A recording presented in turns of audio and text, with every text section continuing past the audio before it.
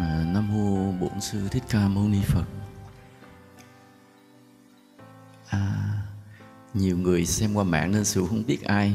Thôi Sư kính chào hết nha, cái người offline cũng như người online, chào hết. Chúc cho tất cả quý Phật tử để được nhiều sức khỏe, vượt qua dịch bệnh, rồi ta tiến tu, xây dựng lại mọi thứ.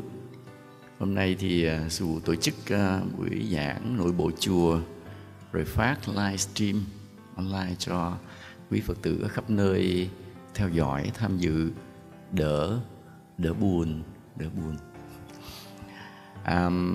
Sở dĩ mình tổ chức như thế này là bởi vì hôm trước chính quyền có tổ chức xét nghiệm, thì ưu tiên cho chùa Phật Quang ta xét nghiệm 30 người, chia làm hai bên tăng 15, bên Ni 15 xuống xét nghiệm. Thì chùa chúng ta hôm giờ là không có tiếp xúc cái bên ngoài, cửa đóng, nên 30 người xuống xét nghiệm thì 3 ngày sau dưới xã báo lên là hoàn toàn âm tính. Thì coi như là cái cộng đồng của chúng ta là an toàn, đừng có tiếp xúc với ai thì cộng đồng ta an toàn.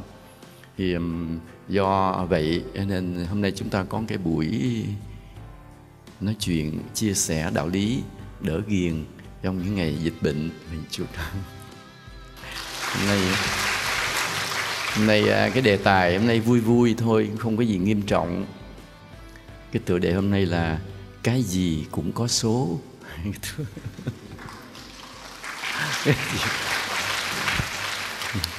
Nghe có số giống cái thầy bói, nhưng mà nó cũng thật như vậy. Là thì có người mới hỏi phụ là sao con làm cũng cày cuốc, cũng bươn chải, cũng hết sức cố gắng, nhưng vẫn không khá lên được, không giàu lên được. Cũng tằn tiện, cũng siêng năng, cũng cố gắng, cũng phấn đấu, cũng học hỏi, cũng hiểu biết. Nói chung là mọi điều mà những người mà họ giàu họ đi qua thì tụi con cũng làm theo như vậy, nhưng mà vẫn không giàu. Làm sư phụ nhớ cái câu nói của ngoại. Hồi xưa ngoại còn sống, còn trẻ ngoại hay nói câu này: cây khô cành lá cũng khô, số nghèo đi tới cái chỗ mô nó cũng nghèo. Cái người Huế nói như vậy, số nghèo đi tới chỗ mô nó cũng nghèo. Thì đúng là làm gì làm rồi cái số nghèo nó cũng cứ nghèo. Nên ở đây khi hỏi như vậy thì sư mới trả lời: tại mình chưa có cái số giàu. Nghe cái chữ số phận giống như thầy bói, nhưng mà thật sự thầy bói gì cũng nằm trong nhân quả. Nên khi ta sinh ra, thực sự là ta có cái số. Cái số đó chính là cái nghiệp của ta từ nhiều đời. Sư phụ nhắc lại là nhiều đời chứ không phải một đời. Cái thân phận ta hiện nay ngồi đây, mình ở một đẳng cấp nào trong trời đất là không phải do mới kiếp vừa rồi quy định, mà được quy định từ nhiều kiếp qua. Người ta ở trong cái thân phận sang quý hay là hèn kém, sự thật là đã được quy định từ rất nhiều kiếp trước. Nó thành giống như gọi là cái số. Thì cái số nó hiện ra ở chúng ta ở một số điểm mà thầy bói họ rà được, họ sensor được, họ rà, họ cảm nhận được, họ có cái cách của họ để họ đọc. Thì ta tu theo đạo Phật thì ta không có chuyên, nhưng mà những người họ chuyên về những cái khoa đó, họ tìm cách họ đọc cái số của ta, tức là đọc cái nghiệp của ta từ những đời trước. Ví dụ nhìn tướng người, cái họ nói người này có số giàu, thì đúng là chạy đằng trời lớn lên rồi cũng giàu. Còn cái người mà số nghèo thì chạy đằng trời gì cũng nghèo, có cố gắng cỡ gì cũng nghèo. Nên sư phụ có hỏi một số người, nói làm cả một đời làm như vậy rồi thấy sao? Nói là cả một đời con cứ vậy thôi, cũng vừa đủ ăn vậy thôi, không quá nghèo cũng không thể giàu. Cố gắng gì cố gắng rồi cũng không thể giàu. Thấy hơi dư là lập tức có chuyện phải chi liền. Cái số tiền mình dành dụm đó mất liền, không bao giờ vượt qua được con số. Cái tài sản mà giống như đã ai sắp xếp cũng không hiểu được. Hễ vừa có dư cái nhà có người bệnh rồi cũng mất cái số tiền nó đi. Cái số là sao á? Giống như sư phụ vậy, Hồi xưa có cái anh coi tử vi, anh nhìn cái số tử vi sư phụ xong, anh nói cái thằng này nửa lớn đi ăn mày. Chính xác luôn. Nhưng mà sao nghe nó sợ quá. Cái lật đật đi lạy Phật. Thì đúng là cái số ăn mày không thay đổi, nhưng mà cái cách ăn mày có thay đổi. Có chuyển nghiệp. Là nếu mà không lạy Phật á, thì người ta cho tiền mình bằng cách người ta thảy vô cái nón, cái mũ mình. Nhưng mà do mình có lạy Phật nên người ta cho tiền thì bỏ trong bao thư người ta đưa. Khác nhau liền. Khác nhau. Giống như vậy đó. Người đi coi bói nói sau này anh sẽ làm trụ cột của quốc gia. Nghe về y không lạy Phật thì đúng, nữa đi làm trụ cột điện dài theo đường á. Còn mà nếu có lạy Phật thì đúng là mình trở thành một cái nhân vật là trọng yếu, quan trọng, là đất nước nhờ cậy được. Đó, cái ghê lắm. Nó tách ra làm hai con đường chứ đừng tưởng bở. Giống như vậy, có người đi coi bói, cái ông thầy coi xong, ông thầy bói ông vuốt râu, ông mới nói sau này cậu giữ trong tay mấy ngàn sinh mạng. Thì nghe vậy sướng quá, không thèm tu hành lạy Phật, thì sau này đi chăn vịt tới mấy ngàn con. Nhưng mà nếu có lạy Phật đàng hoàng thì trở thành một người chỉ huy, trong tay mình giữ một đội quân nào đó không, của mấy ngàn người, thì rất là vinh hiển. Vậy nên ta cẩn thận khi mà nghe thầy bói phán, tại mình chưa biết là mình sẽ lạy Phật hay không lạy Phật. Giống như nói cái thằng này nửa lớn lên nó rờ đầu rờ cổ người ta, nhưng mà coi chừng nếu mà không chịu tu hành lạy Phật thì nữa đi làm hớt tóc, thở hớt tóc, rờ đầu rờ cổ người ta. Còn nếu mà có lạy Phật thì đúng là mình muốn là xoa đầu ai là người ta mừng lắm, người ta đưa đầu cho mình xoa, nó khác liền. Nên vì vậy nó có cái số, nhưng mà dĩ nhiên nó cũng có một cái open, nó mở ra để cho ta có sự chọn lựa, chứ không phải là không. Còn cái số quy định giống như không cãi được vậy. Giống như không cãi được. Như ông đó nói sự đi ăn mày là đúng, chạy đường trời không thoát khỏi. Không muốn mà không đi ăn mày rồi cũng phải đi ăn mày. Nên con người coi vậy chứ nó có cái số từ đời trước như vậy. Thì bây giờ là một người mà muốn giàu thì vui lòng là làm cái gì trước? Làm sao cho nó có cái số giàu trước, rồi hãy làm giàu sau. Đúng không ạ?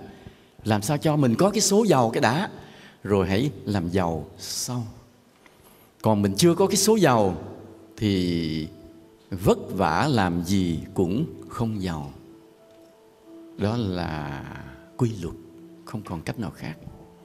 Mà để chuyển từ cái số mình không phải giàu mà biến thành cho mình có cái số giàu, dễ không? Dễ không? Không dễ. Không dễ chút nào. Ta làm phước hết một đời này cũng chưa chắc bước qua một cái thân phận giàu sang ở những kiếp sau. Chưa chắc. Mà sư phụ nói làm phước vất vả hết một kiếp này nha. Hồi đó ví dụ người ta đọc truyện tích này kia nọ, ta thấy ông đó ông nhờ cúng cái vị đó là một cái mâm cơm hay cái gì đó sau này được vinh hiển, thì cái chuyện đó không nói rõ ràng, không biết là trải qua bao nhiêu kiếp thăng tiến, tiếp tục tích lũy cái phước rất lớn sau cái phước ban đầu. Ví dụ vị đó gặp vị A-la-hán, rồi cái cúng dường một cái sắp vải hay một bữa cơm ngon rồi đó, bữa đó mình nhìn luôn, thấy một vị sa môn đi tới, cũng không biết ông là chứng A-la-hán, cái thấy không có gì cúng mà cái mâm cơm mình sắp sửa ăn, cái thôi thỉnh ngài vào mình ăn rồi mình chấp nhận nhịn. Thì rồi cái kinh nói nhờ cái cúng bữa ăn đó sau này làm vua. Thì chúng ta chỉ thấy có một cái mâm cơm vua, đâu biết rằng cái mâm cơm để mà nhịn cúng cho một vị A-la-hán chỉ là cái nhân ban đầu. Nhiều kiếp sau đó, cái duyên cái vị A-la-hán đó ổng theo ổng độ không sót được. Mặc dù vị đó nhập Niết Bàn rồi, nhưng mà cái tác động của vị đó âm thầm dẫn dắt cái người gia chủ nghèo đó làm hết phước này, hết phước kia, hết kiếp này tới kiếp kia, cho đến cái kiếp mà tới tột cùng vinh quang là lên làm vua. Chứ không phải chỉ vì một mâm cơm trong một kiếp đó mà có một kiếp sẽ làm vua. Nên ta đừng hiểu nhầm. Khi ta hiểu nhân quả rồi thì ta mới thấy cái thời gian mà để cho quả báo nó trổ ra rất là dài. Thì cũng vậy, khi mà ta nhìn thấy mình chưa phải có số giàu, đừng nghĩ ta làm phước một kiếp hai kiếp mà đủ. Cái tâm của ta phải nhìn cho tới cả nghìn kiếp sau. Là sư phụ chưa nói cái việc làm thánh nha, mới việc làm giàu thôi đó. Mà để có thể chuyển cái thân phận ta từ cái số nghèo sang cái số giàu, ta phải làm phước. Đó là hiểu nhân quả rồi. Mà làm phước một cách đặc biệt, chứ không phải làm phước thường thường. Rất nhiều người sau khi đến với Đạo Phật biết luật nhân quả và biết rằng mình phải làm phước, nhưng mà sư phụ nhìn cái cách họ làm phước cũng không thể chuyển được cái thân phận vượt lên trên thành một cái số giàu sang ở nhiều kiếp sau. Dù họ hiểu nhân quả đó, dù họ cũng có cái thích làm phước đó, nhưng mà cái cách làm phước đó không đặc biệt, không làm cho mình trở thành cái thân phận cao quý ở nhiều kiếp sau. Là sao vậy? Bởi vì làm phước không nhiều, cái lòng từ bi thương người không lớn, cái sự giúp người không chu đáo, không tới nơi, không tận tụy, không trọn vẹn. Ví dụ nhìn thấy cái người họ cần, đem cho 5 lít gạo đi con, đem 5 lít gạo rồi thôi, không bận tâm nữa. Cho xong người ta 5 lít gạo rồi, không bận tâm cái thân phận người ta nữa, thì người này cũng không thay đổi được cái số phận mình lên cái số giàu. Còn cái người cho 5 lít gạo rồi, trong tâm mình vẫn tiếp tục nghĩ người đó sau 5 lít gạo này họ sống bằng cái gì tiếp, không buông người đó ra, vẫn bám theo cái người nghèo khổ đó, xem giúp họ, giúp cho tới nơi tới chốn. Thì những người mà giúp người khác một cách chu đáo, tận tụy, cái lòng yêu thương, có thể là mình không giúp liền người ta giàu lên được, sướng lên được, nhưng trong tâm mình cứ ray rứt, lo lắng mãi không dừng, nghĩ đến nỗi khổ người này, nghĩ đến nỗi khổ người kia, trong lòng luôn luôn nặng lòng. Nói tu Đạo Phật giải thoát mà thầy cứ nói nặng lòng vô không giải thoát. Không, chính người nặng lòng sau này mới giải thoát. Còn cái người phủi hết mọi chuyện cho mình nhẹ lòng, người đó vĩnh viễn bị ràng buộc trong thế giới này. Tôi nhắc lại điều đó. Mà bây giờ chưa cần nói giải thoát, chỉ cần nói thoát cái thân phận nghèo để trở thành cái số giàu thôi là không đơn giản chút nào. Đừng có nghĩ tôi có tiền có bố thí, tôi có tiền tôi bố thí, ai cần tôi giúp. Người đó không đổi được thân phận từ nghèo lên giàu đâu. Tại vì đổi được thân phận từ nghèo lên giàu, nó cả cái đạo đức và cả cái trí tuệ cũng hơi khá lớn đấy, chứ không phải đơn giản. Giúp ai? Giúp sâu sắc, giúp tận tụy, giúp tới nơi, giúp tới chốn. Không bao giờ ngưng nửa chừng, không bao giờ ngưng nửa chừng. Rồi thậm chí giúp rồi, nhiều khi thấy người đó mình cũng không muốn giúp nữa, nhưng mà mình ngưng một cái, hiểu ngay trong tâm người ta vẫn chờ đợi, vẫn thất vọng. Thế là không ngưng được, sợ người ta thất vọng. Chỉ cái tâm thất vọng thôi mà mình đã lo lắng rồi, không muốn cho ai vì mình mà phải thất vọng, nên cứ phải cưu mang hoài, cưu mang cả một cuộc đời này. Mà cưu mang lo lắng cho mọi người, không bao giờ mệt mỏi. Đối với cái người mà chuyển nghiệp, mà đó cũng là tư cách của một bậc thánh đó. Thương yêu mọi người, lo lắng cho nhân sinh, không bao giờ biết mệt mỏi. Không phải chuyện thôi mệt quá thôi bỏ, không có chuyện đó, không bao giờ mệt mỏi. Thì cái người mà biết làm phước một cách tận tụy, chu đáo, sâu sắc, tới nơi tới chốn, là người đó thực sự đang chuyển nghiệp từ từ. Rõ ràng người đó đang chuyển nghiệp từ từ, từ cái thân phận không giàu sẽ trở thành giàu. Không biết kiếp nào, nhưng mà cái tâm mình nó sâu sắc chừng nào, chu đáo chừng nào, thì cái thời gian nó rút ngắn lại chừng nấy. Có thể là một cái người đó, người ta cần phải 5 kiếp mới đổi từ nghèo tới thân phận giàu, nhưng có người chỉ cần một kiếp một thôi, kiếp sau đã trở thành người thân phận giàu liền. Có một lần vậy, sư phụ gặp cái cô đó, thấy cô có cái lộc, thấy cô cũng không làm gì nhiều, mà hay có cái may mắn, rồi có cái lộc này, có cái lộc kia. Xuân nhìn thấy cô này thì cô cũng không phải là rành đạo Phật lắm.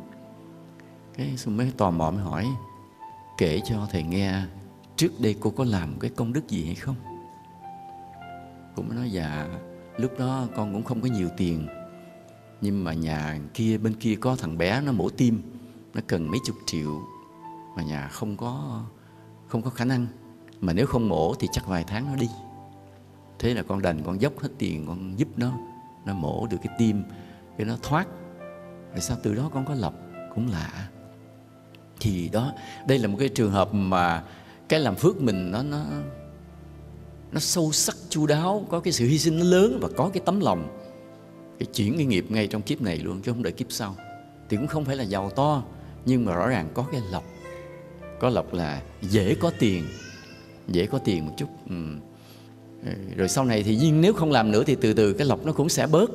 Nhưng mà thực sự trong một lần mà dám làm, cái người này đã bước thêm một bước trong cái nhân quả nghiệp báo, là cái thân phận đã trở nên cao hơn một chút. Chứ nếu không làm lần đó thì như cả đời có khi cũng không có lộc gì, cứ lai rai sống vậy thôi.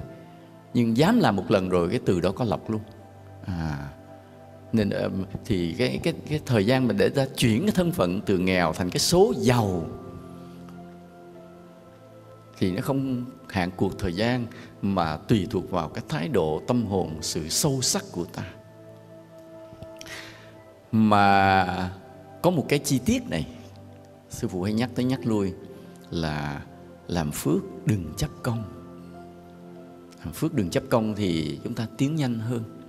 Còn cái người làm phước đâu kể đó, làm mà cứ thấy mình tự khoe trong tâm mình rồi khoe cho người khác nghe, thì cái phước nó lại tổn giảm rất là mau. Làm cái mình đáng lẽ bước lên được cái bậc thang của sự giàu sang, bước lên không nổi, bước lên cứ trợt xuống, bước lên cứ trợt xuống, chỉ bởi vì làm rồi khoe, làm rồi chấp công. Nên làm rồi quên công đi thì ta dễ bước nào đặt bước đó đi lên, bước thêm một bước, đặt bước lên, đặt bước đi lên, không bị tuột xuống lại. Còn ta làm, ta khoe, ta chấp công, chỉ chấp thầm trong tâm mình thôi, cũng bước lên trượt xuống lại. Trong thế giới này vậy, có những người giàu kinh hồn lắm, và dĩ nhiên có những người nghèo không khác gì thú vật, bữa đói bữa no, làm được đồng nào ăn không đủ ăn đồng đỏ. Nhiều cái thân phận, nhiều cái sự chênh lệch. Mà bây giờ vì có những nhà mà hoạt động xã hội mà muốn mơ ước cho thế giới loài người bằng nhau hết, không bao giờ được. Bởi vì sao? Vì nghiệp của chúng sinh không đồng. Từ nhiều kiếp cái nghiệp người ta không đồng, tâm hồn người ta không đồng, cái làm phước người ta không đồng, thì làm sao bắt mọi người bằng nhau được. Nên đừng bao giờ mà có ý nghĩ bắt mọi người phải có cái đời sống hay cái tài sản bằng nhau, không bao giờ được. Vì ta đụng tới nhân quả, nên đành phải chấp nhận một cái thế giới có sự chênh lệch. Nhưng chỉ có cái ta xoa dịu cái sự chênh lệch đó bằng cái đạo đức mà thôi. Tức là cái người giàu thì ta kêu gọi họ cố gắng giúp đỡ người nghèo. Còn cái người nghèo thì ta kêu họ phải ráng tu dưỡng, làm phước, cống hiến. Chỉ vậy thôi. Đó, bằng cái đạo đức để ta xoa dịu cái sự chênh lệch giữa giàu và nghèo trên thế gian này. Chứ còn mà gạt phăng, lấy cái dao cắt phăng hết cho người bằng nhau hết, không bao giờ được. Vì nghiệp người ta không đồng. Rồi khi mà ví dụ bây giờ người có cái số giàu rồi thì ta mới hỏi, dạ có số giàu rồi thì tự nhiên nó giàu? Không. Có số giàu rồi cũng hai trường hợp. Hai trường hợp là sao? Hai trường hợp là ví dụ người có cái số giàu rồi cũng phải làm ăn thì mới giàu, không làm cũng không giàu. Đó là một trường hợp. Một trường hợp thứ hai, có số giàu rồi không cần làm, tiền nó tự tới. Mà cái người mà trường hợp thứ hai đó, không cần làm mà tiền tự tới đó, mà còn ráng làm ăn nữa đó, thì lại rất giàu, giàu hơn nữa. Vì cái người này phước hơi bị dư. Mà cái nói như vậy là bây giờ nói là bây giờ có số làm giàu thì phát sinh ra hai trường hợp, phải không? Trường hợp thứ nhất là gì? Cũng phải cố gắng làm ăn rồi mới giàu, chứ còn không làm ăn cũng không giàu. Đó là trường hợp thứ nhất. Trường hợp thứ hai, không cần làm ăn chơi tàn tàn thôi. Tự nhiên ông nội, ông bố, ông bác gì ông chết ngang, ông để cho mấy triệu đô la tiền thừa kế lãng nhách. Giống như nó tiền trên trời rớt xuống thôi. Đó là người không cần làm ăn cũng giàu, vì cái phước họ dư dả quá. Mà những người đó mà có cái số giàu, có cái lộc rồi mà cố gắng làm ăn nữa, cố gắng làm phước nữa thì sau này rất là giàu. Nhưng bây giờ thế này, không có câu hỏi nữa là bây giờ người có cái số giàu, họ thuộc trường hợp thứ nhất là phải làm ăn thì mới giàu, không làm ăn thì không giàu. Nhưng mà cái việc làm ăn của họ, nếu lỡ làm ăn bất chính có giàu không? Câu trả lời vẫn giàu. Hôm trước sư phụ có kể chuyện trong chúng. Có một người nghèo mới đến hỏi mấy cái ông nhà giàu. Mấy ông nhà giàu để cách. Ông thứ nhất là mấy cái chơi chứng khoán. Thì thấy ông cứ đầu tư chứng khoán rồi ông cứ có tiền. Nhưng mình nhào vô chứng khoán nhiều mất sạch vốn. Còn ông nói mày buôn đất tao bất động sản không à, đất động sản mau giàu lắm. Miếng đất thì chứ bất ngờ nó leo giá lên gấp 10 lần. Thế mình đổ tiền mua miếng đất thì sau đó cái miếng đất đã bị quy hoạch mất luôn. Trả là nhà nước cho trả tiền chừng 1/10 cái tiền mình đã mua, và mất sạch vốn. Mà ông kêu làm giàu, mình làm theo mình nghèo. Rồi đến hỏi mấy ông này, mà cuối cùng hỏi ông đó, nói tao đi ăn trộm giàu. Mày muốn giàu theo tao đi ăn trộm. Thế là theo ông đi ăn trộm. Thì theo ông trộm xong cái bị bắt. Ông kiếm chạy trốn được, mình chạy không được thì bắt vô tù. Bắt vô tù cũng cho người vô hâm. Mày khai tao ra, tao cho mày vô giết người, giết mẹ, hoặc là tao nhà tao giết vợ con mày luôn. Im không khai. Thế trong đó cũng không khai. Thì cái ông kia ông cứ ở ngoài tỉnh bơ, không ai làm gì đâu. Vẫn giàu, vẫn đi ăn trộm. Vì phước họ còn. Nên cái người mà phước còn á, nhiều khi họ làm ăn tào lao nhưng vẫn giàu. Thậm chí làm ăn bất chính vẫn giàu. Ta nhớ như vậy. Trước khi mà nhà nước ta bắt được những cái vụ án lớn thì những người đó toàn là gì? Toàn đại gia cộm cán không. Đến khi hết phước gì đó rồi nhà nước mới chụp tới một cái thì lôi ra ôi đủ thứ chuyện phi pháp. Nhưng mà trước đó họ làm chuyện phi pháp, mà khi phước còn rồi vẫn cực kỳ thành công, vẫn cực kỳ giàu sang.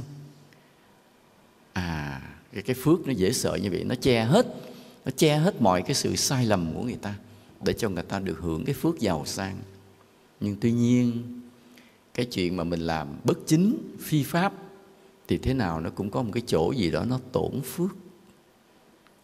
Và khi cái tổn phước nó làm cho phước hết rồi thì luật pháp tới liền. Còn khi mà cái phước ta còn á, cái phước nó che cái sai của ta. Đến khi phước nó hết rồi là bên cơ quan điều tra đủ cơ sở yếu tố điều kiện truy tố mới chụp bắt được. Cái phước nó còn cũng không đụng gì nổi. Rất là lạ là như vậy. Nên ở đây thì ta hiểu nhân quả, hiểu đạo lý, hiểu đạo đức. Ta cố gắng làm cho mình có cái số giàu. Nghĩa là làm sao? Nghĩa là làm phước một cách gì? Rất là sâu sắc, rất chu đáo, rất tận tụy. Đừng làm phước hời hợt. Vì làm phước hời hợt mình không đổi cái thân phận mình lên cái số giàu được đâu. Phải làm phước rất sâu sắc. Rồi khi có số giàu rồi thì cũng phải ráng mà làm sao? Làm ăn hợp pháp, lương thiện. Để cái sự hợp pháp lương thiện đó trở thành cũng là một cái công cụ để bảo vệ cái cuộc sống của mình. Chứ đừng ý có phước rồi mà làm ăn bất chính. Thì vì cái việc mà làm ăn bất chính thế nào nó có một yếu tố tổn phước nằm bên cạnh đó. Đến ngày nào cái nó đánh vỡ cái phước mình rồi thì cũng tan vỡ hết, nó sụp đổ. Còn những người mà có cái số giàu rồi không cần làm mà cũng giàu thì thôi ta bó tay. Cái người đó phước lớn quá. Họ cứ ngồi chờ sung rụng, mà đúng là sung không phải sung rụng mà cả cái túi vàng rụng xuống luôn vậy đó. Rồi bó tay, phước họ đời xưa lớn quá. Ta đành chịu. Thì hôm nay nói làm gì cũng có số, thì ta rút ra được một kết luận là khi ta chưa có số giàu thì ta phải làm sao? Thì làm ăn là phụ mà làm phước là chính. Nhớ dùm như vậy. Còn khi ta giàu rồi thì ta làm phước là chính, làm ăn là phụ. Cũng có công thức đó thôi chứ không gì. Mình chưa giàu thì làm ăn là phụ, mà làm phước là chính. Tại vì có ráng làm giàu, làm ăn cũng đâu có giàu đâu. Thôi thì làm ăn để mà ráng đủ sống, rồi có gì đó chắc chiêu dành dụm mà lo làm phước. Mà chính cái làm phước đó mới thay đổi thân phận của ta. Còn khi ta giàu rồi thì lo làm ăn chi nữa, nó cũng phụ thôi. Lấy tiền mà lo làm phước cho nó sướng, chứ mắc gì mà lại tiếp tục lo làm giàu. Nên là nếu ta đã giàu rồi thì làm phước là chính, mà làm ăn là phụ. Còn khi mình nghèo thì làm ăn là phụ, mà làm phước là chính. Nhớ dùm công thức như vậy. Bây giờ có người mới hỏi: thưa thầy, sao con tu hoài không đắc đạo? Thì cái câu trả lời là thế này: tại mình không có số làm thánh. Chưa có số làm thánh. Đó là câu trả lời. Cũng giống như cái người làm ăn hoài không giàu được, tại chưa có số giàu. Còn bây giờ cái người chưa có số làm thánh thì cho anh tu đó. Thách anh tu cho tới kiếp nào đắc đạo khen hay. Nó cho anh bỏ vô rừng sâu núi cao, anh nhập thất 100 năm, 200 năm. Thách anh nhập thất 100 năm đắc đạo, 200 năm đắc đạo. Chỉ hết phước mà thôi. Vì sao vậy? Vì anh chưa có số làm thánh, thì không bao giờ tu đắc đạo được. Nên cái ta cần là gì? Làm sao mà có cái số làm thánh trước. Bây giờ cái này mới khó nè. Hồi nãy ta làm sao để cho có cái số làm số giàu. Bây giờ phải có cái số thánh. Thì hai cái độ khó cỡ nào? Cái độ khó cỡ nào? Độ khó là cái này. Ví dụ ta làm ăn thường thường là một, thì để làm giàu á, cái độ khó gấp 1000 lần, cái làm phước gấp 1000 lần. Thì muốn làm thánh, I am sorry, cái độ khó làm phước gấp 1.000.000 lần. Vì cái người thánh họ bao gồm cái phước của người giàu trong đó luôn. Họ bao vào trong đó luôn. Khó, cái độ khó là như vậy. Vì mỗi người chúng ta nhìn lại, coi mình có số làm thánh chưa. Rất nhiều người chúng ta có cái phước hơn người khác là chỉ có cái số làm thầy tu thôi, chứ không có số đắc đạo nha. Đi tu thì được, chứ đắc đạo đừng hòng. Tại chưa có số làm thánh, nhưng có số làm tăng. Thì lết được vô chùa, cạo được cái đầu là đủ số rồi, tới số rồi đó. Hết số rồi, ngang đó rồi. Chứ còn đòi làm thêm nữa không có chuyện đó đâu. Hết. Nên cái vấn đề là phải tạo cho mình cái số làm thánh. Mà cái số làm thánh á, dù nói lại gấp 1.000.000 lần cái số làm giàu. Số giàu. Cái sự cố gắng như vậy, cái sự sâu sắc của chúng ta là như vậy. Ví dụ bây giờ, ý như Thụ nói thế này: cái người mà làm bố thí mà không thể trở thành cái số giàu được. Tại thấy người ta nghèo, đem 5 lít gạo cho đi con, xong không bận tâm nữa. Thì có bố thí đó, nhưng không bao giờ trở thành số giàu. Tại cái tâm bố thí nó hời hợt. Rồi bây giờ cái số giàu nè, đem cũng cho ta 5 lít gạo đi con, nhưng mà lòng vẫn suy nghĩ: ăn hết 5 lít gạo này họ sống tiếp bằng cái gì? Mình có thể giúp được cái gì? Tại vì khả năng mình cũng chỉ cho 5 lít gạo, chứ không cho nhiều hơn được. Nhưng mà trong lòng không bao giờ bỏ rơi họ. Đó là người có số giàu đó. Là cái lòng có trách nhiệm hơn. Còn cái người kia cũng bố thí, nhưng bố thí hời hợt và không chu đáo, cũng coi vậy chứ vẫn vô trách nhiệm. Nên cái người đó dù có bố thí vẫn không thay đổi số phận từ nghèo lên giàu. Còn cái người mà cho người ta 5 lít gạo rồi, lòng vẫn không, cái tâm mình vẫn không rời khỏi người ta, vẫn có trách nhiệm, người đó có cái số giàu, dù cũng chỉ 5 lít gạo. Còn cái người mà có số làm thánh cũng cho nó 5 lít gạo, nhưng mà trong lòng thương người ta mênh mông, nghĩ tới nghiệp của người ta, đời trước, đời sau, làm sao tạo điều kiện cho người ta biết làm phước để chính người ta vươn lên. làm sao cho người ta thoát khỏi luân hồi đau khổ. Là cái tinh thần trách nhiệm mà của một bậc thánh khi mà giúp chúng sinh, nó tột cùng, nó chu đáo, nó sâu sắc, nó yêu thương, kỳ lạ lắm. Nhiều khi sư phụ cũng hay nói với tụi con vậy, tụi con quán từ bi tới 5 năm, 10 năm sau mới bắt đầu có chút từ bi. Chứ còn mới quán từ bi chả ai có thương ai đâu. Tụi con mỗi ngày nói cho vui vậy thôi. Nhưng qua 5 năm, 10 năm bắt đầu trong tâm tụi con có chút xíu từ bi. Đó là dấu vết của thánh đó. Có chút xíu từ bi. Bắt đầu khi mình đối xử với người khác, cái từ bi nó hiện ra từ từ. Nhưng nếu tụi con cũng tiếp tục sâu sắc như vậy cho tới 20 năm sau, 30 năm sau, 40 năm sau, cái tình yêu thương mình nó tràn ngập sâu sắc. Chỉ là tâm mình chỉ là tâm yêu thương, không có tâm gì khác. Yêu thương mọi người, yêu thương chúng sinh, yêu thương một cách tự nhiên, yêu thương đậm đà, sâu sắc, chu đáo, tự nhiên. Cứ như vậy. Nhưng mà còn 5 năm, 10 năm đầu chưa có gì đâu nha. Mà nếu không nữa thì trớt lớt luôn ạ, khô queo luôn. Nên có những người tu mà không quán từ bi, không buộc mình phải yêu thương, 40 năm rồi vẫn không biết thương ai. Dĩ nhiên chết là rơi xuống liền, không bao giờ bước lên được. Bây giờ hỏi, giờ cái mốc, cái bí quyết để biến một người thành cái số làm thánh, có số làm thánh là gì? Cái này sư phụ đã nói 1 triệu lần.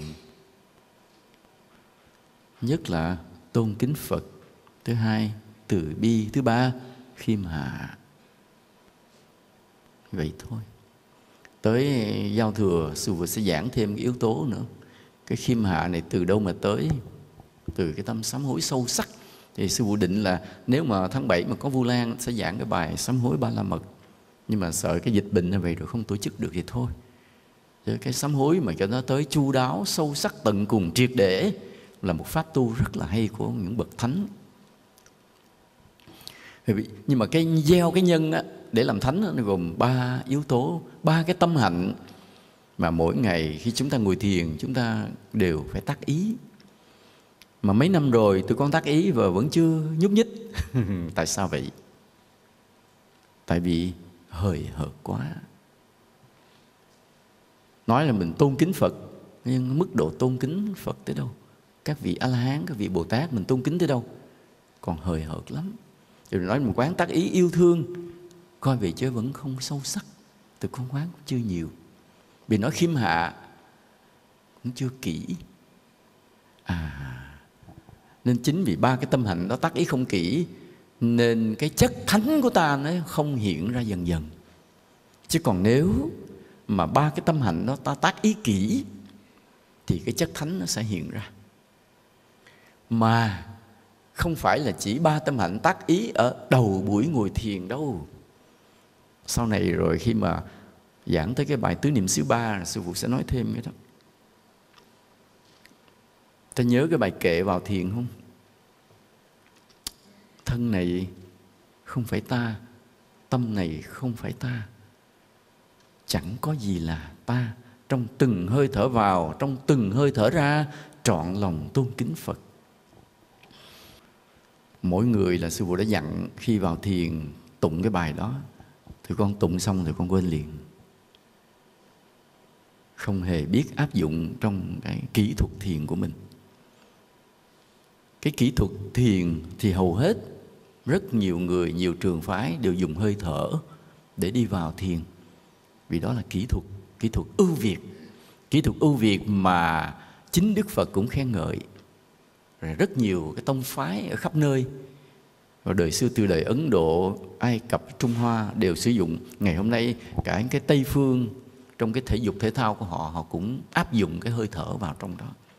Hơi thở nó mầu nhiệm, mà nó là một kỹ thuật quan trọng.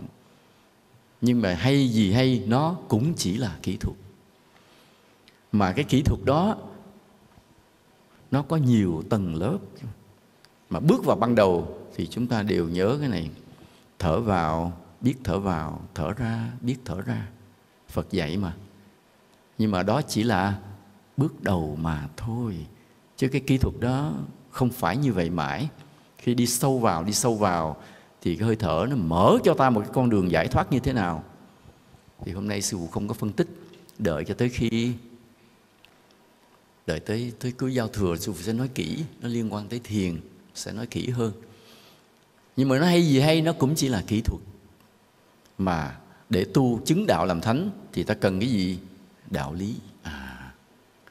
Cái đạo lý nó đi kèm với cái kỹ thuật. Còn kỹ thuật đơn thuần không làm cho ta chứng thánh này nha, chỉ làm ta chứng thiền là hết à. Nên Đức Phật mới dạy là chứng thiền khác mà chứng thánh khác. Bây giờ ta có nhờ kỹ thuật hơi thở vào định được thì chỉ là chứng thiền. Chỉ khi nào trong mỗi hơi thở của chúng ta có đạo lý kèm theo thì sau này mới chứng thánh. Đó là cái mà sư phụ gài. Trong từng hơi thở vào, trong từng hơi thở ra, trọn lòng tôn kính Phật. Nhưng sư phụ không có gài dài vì sợ ta phân tâm. Sư chỉ gài cái căn bản để cho mọi người tác ý thôi. Nhưng nhiều người quên. Nhưng đến cái bài mà Tứ Niệm xứ Ba, sư phụ sẽ giải thích rất kỹ. Ngày xưa Đức Phật đã dạy như thế nào, trong từng hơi thở thế nào. Đức Phật đã gài cái đạo lý trong từng cái hơi thở như thế nào. Vì hơi thở gì cũng chỉ là kỹ thuật. Mà Đức Phật đã gài cái đạo lý bên cạnh cái kỹ thuật như thế nào. Rất là hay. Bởi vì nói nó ai dạy gì vậy chẳng bằng Phật. Thì ở đây vậy, để mà ta xây dựng cái tố chất thánh của mình, nói gì nói, vẫn chỉ là 3 cái tâm hạnh căn bản đó. Đó là 3 tâm hạnh nó tạo cho ta có cái chất thánh.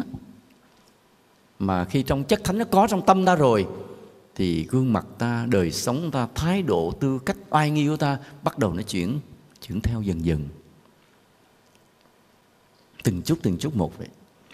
Và cái quan trọng là vậy, là phước. Phước là làm lợi cho chúng sinh, cho cuộc đời. Nó gấp 1 triệu lần cái người mà làm giàu.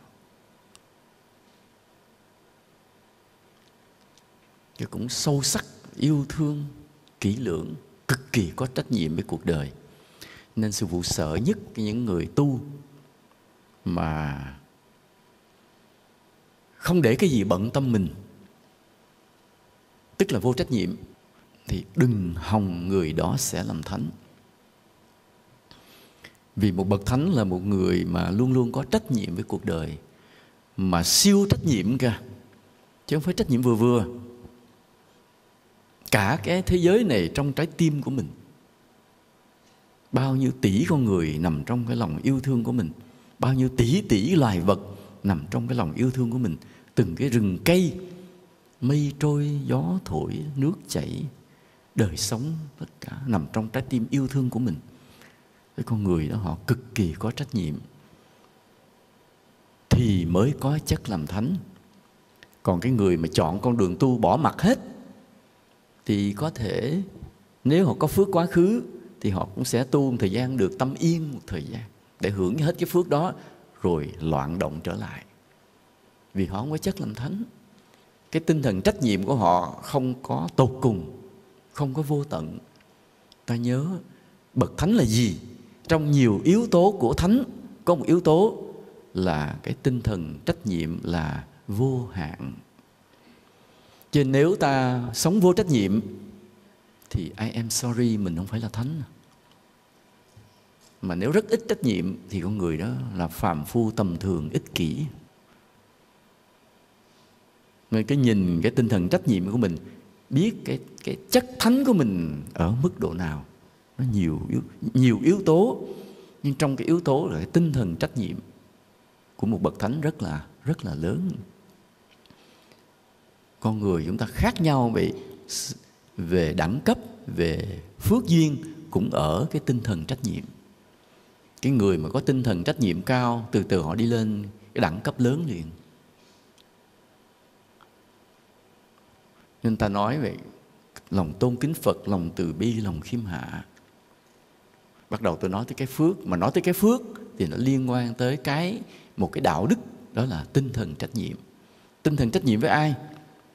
Chăm lo cho những người chung quanh mình, và thậm chí lo tới cho những chỗ mà tay mình không vươn tới được, lòng mình vẫn lo.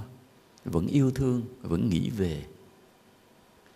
Cái trái tim của một bậc thánh họ mênh mông như vậy, không có giới hạn. Và dĩ nhiên để làm thánh rồi thì làm phước không có chấp công. Còn làm chấp công rồi thì mất chất thánh liền. Đó là bí quyết, yếu tố, điều kiện cực kỳ quan trọng. Vậy chừng nào mới đắc đạo? No idea. Không biết đâu. Không biết bao nhiêu kiếp ạ. Không biết bao nhiêu kiếp. Nhưng mà hễ đúng đường rồi thì ta yên tâm. Nhưng làm sao biết đúng đường? Thì để biết đúng đường hay không, để tới được cái chỗ yên tâm hay không, thì chừng nào ta tới được cái cổng của Phật Pháp là mình biết yên tâm, nhà mình ở đây rồi, chỉ còn đợi mình bước vào thôi. Nhưng mà từ lúc đứng ở cổng cho tới bước lọt được cái vào trong nhà đó thì chuyện khác. Nhưng mà hễ đứng được tới cổng nhà là đã yên tâm. Nói vậy làm sao biết tới cổng nhà? Hẹn giao thừa rồi sư phụ nói thêm. Giao thừa sư phụ hay làm giảng bài này giới thiệu bài kia quá ha, giống là đúng là marketing. Mà khi mà ta đứng được trước cổng nhà rồi, tự mình biết liền, yên tâm liền. Yên tâm rồi, đây là nhà rồi. Vừa có chết đi sống lại gì cũng biết là chỗ này rồi, không sợ nữa. Còn vào được hay không là một nhân duyên khác. Còn cái sợ nhất là mình đi lang thang. Nói dạ con đã tới nhà rồi. Tới nhà sao? Dạ con ngồi tâm con rỗng rang thanh tịnh. I am sorry. Không phải. Nó một trạng thái thôi, chưa có gì. Rất nhiều người lầm cái chỗ đó. Tâm con được rỗng rang thanh tịnh rồi, tưởng mình đã tới nhà rồi, tới thánh rồi. Không phải. Chỗ đó là chỗ kẹt. Chỗ kẹt của rất nhiều triệu chúng sinh. Và ta kẹt ở đó qua cũng có khi là cả mấy ngàn kiếp. Chỗ đó chứ còn cái khác. Chỗ đó chưa phải là cửa, chưa phải là cánh cửa để vào nhà. Vậy tâm con thanh tịnh rồi, cánh cửa nào nữa đó. Thì tới giao thừa rồi sẽ nghe, sẽ cùng chia sẻ với nhau nha. Tâm thanh tịnh rồi, cánh cửa nằm ở đâu? Tới lúc đó là biết. Thì cũng vậy, làm thánh á, tôi cũng chia thành hai loại. Một loại mình có số làm thánh xong rồi, phải tu rất vất vả mới đắc đạo. Còn có người có số làm thánh rồi, bỗng nhiên chơi vì cái nhân duyên gì, cái bỗng nhiên đắc đạo lẳng nhất thôi. Rất là lạ.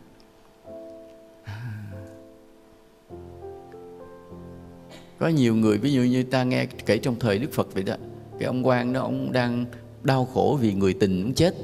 Ông tướng đó, gặp Đức Phật nói một câu kệ chứng A-la-hán liền.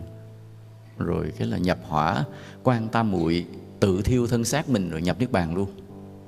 Tại ông cũng không thích đi tu nữa. Chứ lúc đó là hoặc là phải xuất gia làm tỳ kheo, hoặc phải bỏ nhập Niết Bàn. Ông chọn con đường nhập Niết Bàn. Mà muốn nhập Niết Bàn ngay lúc đó rồi ông nhập hỏa Quan Tam Muội, tự thiêu thân mình liền, bốc lửa lên tự cháy thân liền. Còn như là tỳ kheo ni Đức Bà Khê Ma, bà là hoàng hậu vậy, chả tu hành gì, chỉ một thời pháp của Đức Phật chứng A-la-hán liền. Chứng xong rồi thì Đức Phật cũng nói vậy, hai đường, một nhập Niết Bàn, hai xuất gia. Vua Bình Sa thôi cho xuất gia, tại nhập Niết Bàn theo cái ý ông là chết đó, quá đau khổ đi. Ông là cho xuất gia, thì bà xuất gia làm tỳ kheo ni, cũng thành một thủ lĩnh của tỳ kheo ni, cực kỳ trí tuệ và rất là giỏi. Đó, những trường hợp mà phước lớn quá, cái số làm thánh của họ dễ sợ là chả tu hành gì, bất ngờ cái chứng. Còn tất cả chúng ta thì làm sao? Phải tu hành rất là vất vả rồi mới cũng vậy à. Tại chưa có số làm thánh mà. Cái quan trọng là tạo mình cái số làm thánh cái đó. Cái số làm thánh thì đó là một điều hết sức sâu sắc về đạo đức và nhân cách và công đức, khủng khiếp lắm. Sư phụ hay có ví dụ giống như tới cái mùa cái mít nó ra trái, hay cái xoài ra trái, thì cái người mà bình thường á, thì cứ nhìn cái trái đó thôi, là chỉ biết cái trái, vì mình thu hoạch là mình ăn lại cái đó mà, chứ đâu có ăn cái lá cây, đâu có ăn cành cây, mình ăn cái trái thôi, chỉ biết cái trái và chỉ nói về cái trái. Giống như cái đạo quả, chỉ nói về đạo quả. Nhưng xin lỗi, nếu không có cái cây rất to, cành lá xum xuê thì không bao giờ có trái. Cũng vậy, nhiều người chỉ nói tới thiền định, nói kết quả tâm linh, quả thánh. Nhưng xin thưa, nếu không có cả một cái hệ thống công đức và nhân cách đạo đức trước đó thì đừng hòng có quả thánh xuất hiện. Mà cái phần mà thiền định chứng thiền á, quả thánh á, coi vậy cái tỷ lệ của nó chỉ là một phần nhỏ.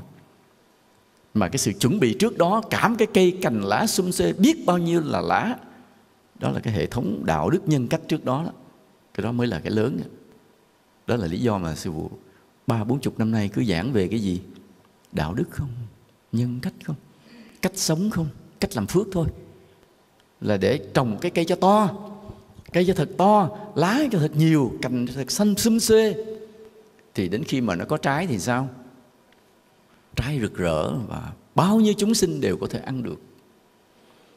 Còn ví dụ mình lên cây mới lớn lớn cái cho ăn trái, thì trái nó chỉ 1-2 người ăn thôi, rồi cây đó cũng tàn nhanh, lợi ích chúng sinh không nhiều. Vì một vị thánh như vậy mà cái bề dày của cái đạo đức nhân cách ít, thì có khi ông nó cũng chứng được phần lợi của ông, thì ông giảng được một vài bài pháp cho vài người đó, ông nhập niết bàn mất, rồi chúng sinh cũng bơ vơ trở lại. Nhưng mà nếu có một bậc thánh mà cái công đức lớn, đạo đức lớn, ảnh hưởng lớn, khi mà ra trái thì biết bao nhiêu chim muôn người rồi lại được hưởng cái quả của vị đó. Cái lợi ích đối với cuộc đời rất là lớn. Thì điều mà sư phụ mơ ước cho các đệ tử của mình là vậy đó. Mỗi người là một cây đại thụ, cái gốc thiệt to, cây thiệt cao, cành lá xum xuê thật là nhiều, xanh tươi. Nhìn từ đằng xa là đã thấy cây rồi, chứ không phải lại tới gần mới thấy. Đến khi tới thời tiết nhân duyên, đúng mùa, trổ hoa trổ trái một cái rồi là cả một cái tỉnh lại ăn vẫn không hết cái trái trên cây đó. Là bao nhiêu chúng sinh muôn đời, không phải đời này mà nhiều đời sau vẫn còn được hưởng lợi ích từ cái quả thánh của mình. Đó là lý do mà sư phụ đầu tư rất nhiều, cả bao nhiêu bài giảng như vậy. Gần không biết được bao nhiêu bài giảng, 2000 chưa biết, chắc chưa tới. Nói đủ thứ chuyện, nói từng cái lá cây, mỗi một cái lá cây là một bài giảng, mà lấp đầy hết cả một cái cây xanh tươi, từng chút, từng ly, từng tí là như vậy, để cho tạo thành cho tụi con một cái cây đại thụ. Rồi ngày nào sư phụ cũng phải ra đi, mỗi đứa tụi con là một cây đại thụ. Khi nó tới mùa mà nó ra quả rồi, cả cái hành tinh này được lợi ích. Phải hiểu như vậy. Nên đừng có vội mà cầu cái quả sớm. Vì sao? Vì cây mình chưa to. Đừng ham có trái sớm. Có rất nhiều người thích có trái sớm. Nghe đây nói tu kia mau đắc đạo lắm, lật đật chạy đi. Là ham có trái sớm, trong cây mình chưa cao. Cây chưa cao thì tu siêng có tâm được yên đó, tâm được định, nhưng phải không đâu. Cũng có trạng thái này, trạng thái kia rất là đã. Nhưng rồi sao? Thời gian hết, biến mất, phước hết rồi cái đó hết luôn. Có nhiều người lắm, nhiều người họ lên đây họ nói dạ con đi nhiều nơi, con tu trong nhiều đạo tràng. Từ cái Tích Lan, Miến Điện, Thái Lan, ngồi chúng rồi con tu hết. Sư nhìn là sư biết rồi, sư cười nó rồi giờ sao? Nó dạ trước con cũng yên lắm, giờ mất tiêu. Sư cũng cười. Thì đó là quy luật. Cái quy luật là cái thiền định ta được yên, không phải là vĩnh viễn. Nó sẽ mất khi phước ta hết. Cái cây họ nhỏ quá mà đã vội ra trái. Trái sơ trái đó cũng không ai ăn được, rồi nó cũng teo rụng luôn, rồi cây đó cũng tàn luôn, rất là uổng. Có một lần có một cái sư cô qua Miến Điện tu, rồi về khoe đủ thứ, nói là có một vị tu vẫn có thần thông. Sư mới hỏi có bao lâu này? Có được 3 năm rồi mất. Tức là định rồi có thần thông rồi cũng 3 năm rồi cũng hết. Nhiều bởi vì cái cây chưa đủ, chứ không phải là cây cổ thụ. Cây đó cái tuổi thọ nó không lâu, nên ta phải làm cái cây gì đó mà cái tuổi thọ nó cả 1000 năm, lớn cao. Mỗi khi tới mùa mà ra trái rồi thì vô số chúng sinh được hái ăn, được lợi ích. Vì như vậy. Còn cái chuyện này nữa là mới sợ nè. Hồi nãy chúng ta ví dụ cái câu chuyện là cái người đó họ có số giàu, nó đi nó ăn trộm, nó vẫn giàu. Nó chưa hết phước rồi, nó đi ăn trộm nó vẫn thành công, nó vẫn giàu. chừng nào nó hết phước rồi mới bị bắt, chưa hết phước nó vẫn giàu. Là vậy. Thì cái người mà có số đắc đạo, đây sư phụ nói là không biết có đụng tim đen ai đừng có buồn. Tu sai cũng đắc đạo, tu sơ sơ cũng đắc đạo.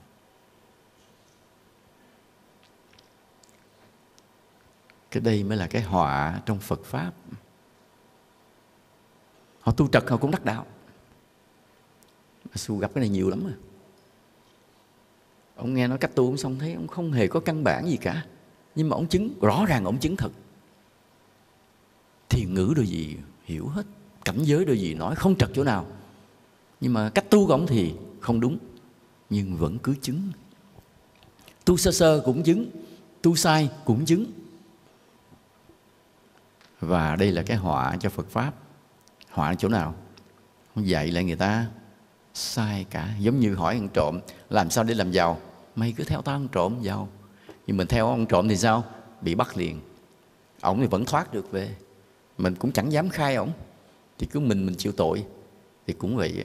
Thấy ông nó tu đắc đạo, mình quá tin tưởng. Thấy nhân cách, trí tuệ, thần thông rồi quá tuyệt vời. Ông dạy cái gì phải tin cái đó. Nhưng tu theo mình điên ráng chịu à. Mình điên mình ráng chịu chứ ông không chịu giùm mình à. Tại ông đắc rồi. Ông đắc rồi thì ông tu sao ông cũng được hết trơn á. Nhưng mình tu bắt chước đúng ông theo ông rồi mình điên liền. Cũng giống như theo cái tay kia đi ăn trộm rồi mình bị bắt liền. Còn tay đó vẫn thoát được về, vẫn còn phước. Sợ nhất là những người mà có phước làm thánh, tu sơ sơ, tu sai, rồi đắc đạo.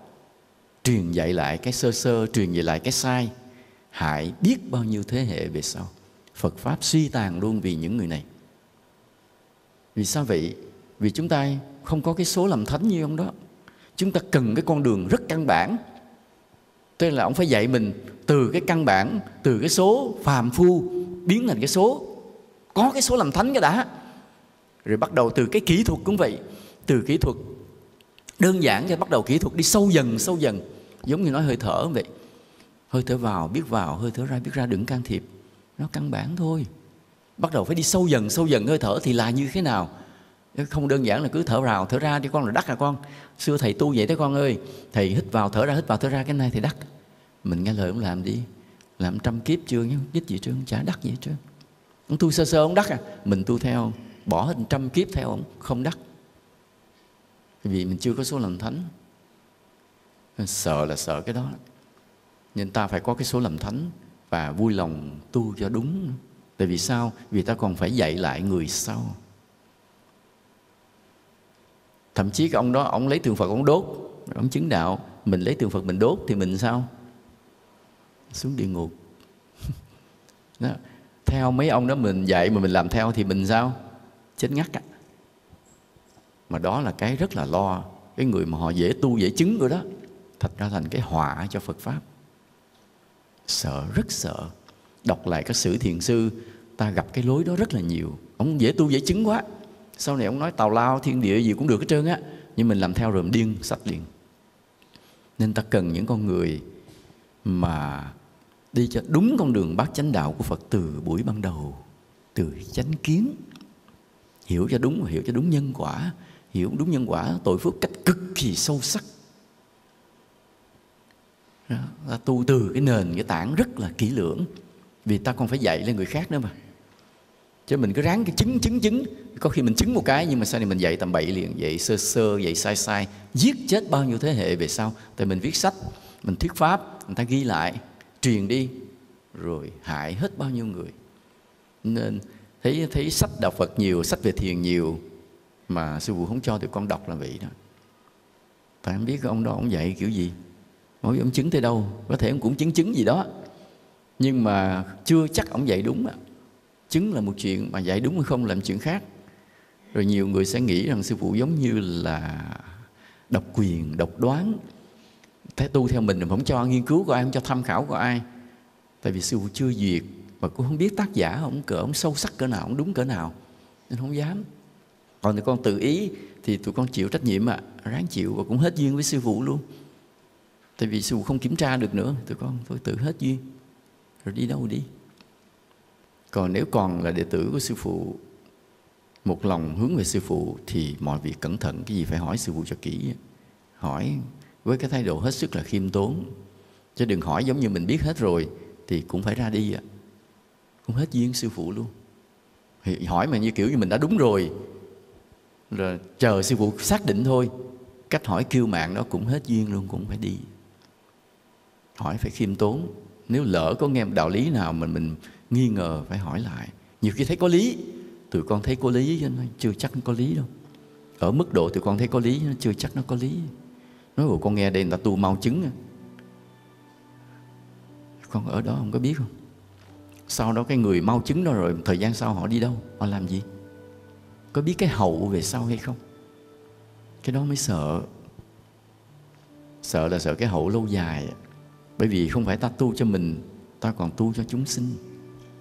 Ta tu đúng rồi, sau này mỗi một lời dạy để lại cho người sau, mọi người được lợi ích. Còn ta tu sai rồi, về sau này chúng sinh không phải là lợi ích mà bị hại nữa, tội nghiệp người ta.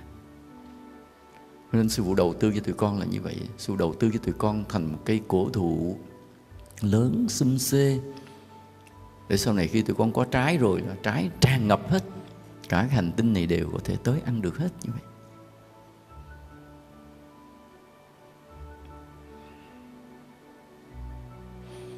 Hiểu điều này rồi, ta hiểu một điều thế này.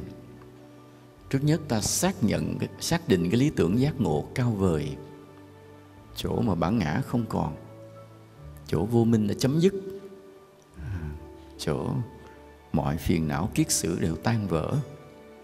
Nhưng rất kiên nhẫn, không bao giờ vội vàng. Vì ta sẽ dễ bị lầm là khi cái lý tưởng cao vời thì xuất hiện thêm cái tâm lý gì? Hấp tấp, nhiệt thành, nóng vội, hăm hở. Rất nhiều người bị nhầm lẫn giữa hai cái này. Còn có người mà không có lý tưởng thì siêu siêu tu sao không tới, không cần, không cố gắng, không tinh cần. Cái trung đạo chỉ là một cái sợi dây rất là nhỏ để ta đặt chân trên đó, là cái lý tưởng ta cao vời để tột cùng và hiểu rất thấu đáo cái lý tưởng của mình, nhưng rất là kiên nhẫn, đi từng bước rất là chậm, rất là chậm. Mà bước nào chắc bước đó, vừa là đạo đức mà vừa là công đức. Đạo đức là phải thấy lỗi trong nội tâm của mình từng chút một. Còn cái công đức là làm phước được, làm phước không tiếc thân mạng. Nói không tiếc thân mạng chứ phải giữ sức khỏe mới làm nha. Chứ không có sức khỏe rồi bệnh rồi cũng không làm được công đức. Phải vừa giữ sức khỏe mà vừa làm phước. Chứ đừng có liều mạng làm cho mình bệnh rồi trở thành gánh nặng của người khác. Mà nó giữ gìn sức khỏe cũng là đạo đức là vậy. Đó là cái con đường đi lâu dài. Nên hôm nay sư phụ nói một bài pháp ngắn, cái gì cũng có số. Nếu mà phân ra thì còn nhiều nữa, còn số làm quan nữa, số làm nhà bác học, số làm người chiến binh, mỗi cái đều có số. Nhưng mà thôi ta lấy hai cái số thôi. Một là số làm số giàu sang, và hai là số làm thánh, để ta phân tích một chút. Thì mỗi cái số đều có cái thú vị. Tuy nhiên cái số làm thánh rất là khó, rất là nghiêm túc. Còn cái số làm giàu thì ta nhớ cẩn thận khi nghe thầy bói phán về ta nha, phán về ta. Khi ta hiểu lầm, ta không chịu lạy Phật, không làm phước, rồi đi chăn vịt chứ không có là nó trong tay giữ mấy ngàn cái sinh mạng, rồi mình tưởng mình ngon lành lên mây mình ở, không chịu lạy Phật, không khiêm tốn, không làm phước, muốn đi chăn vịt nha.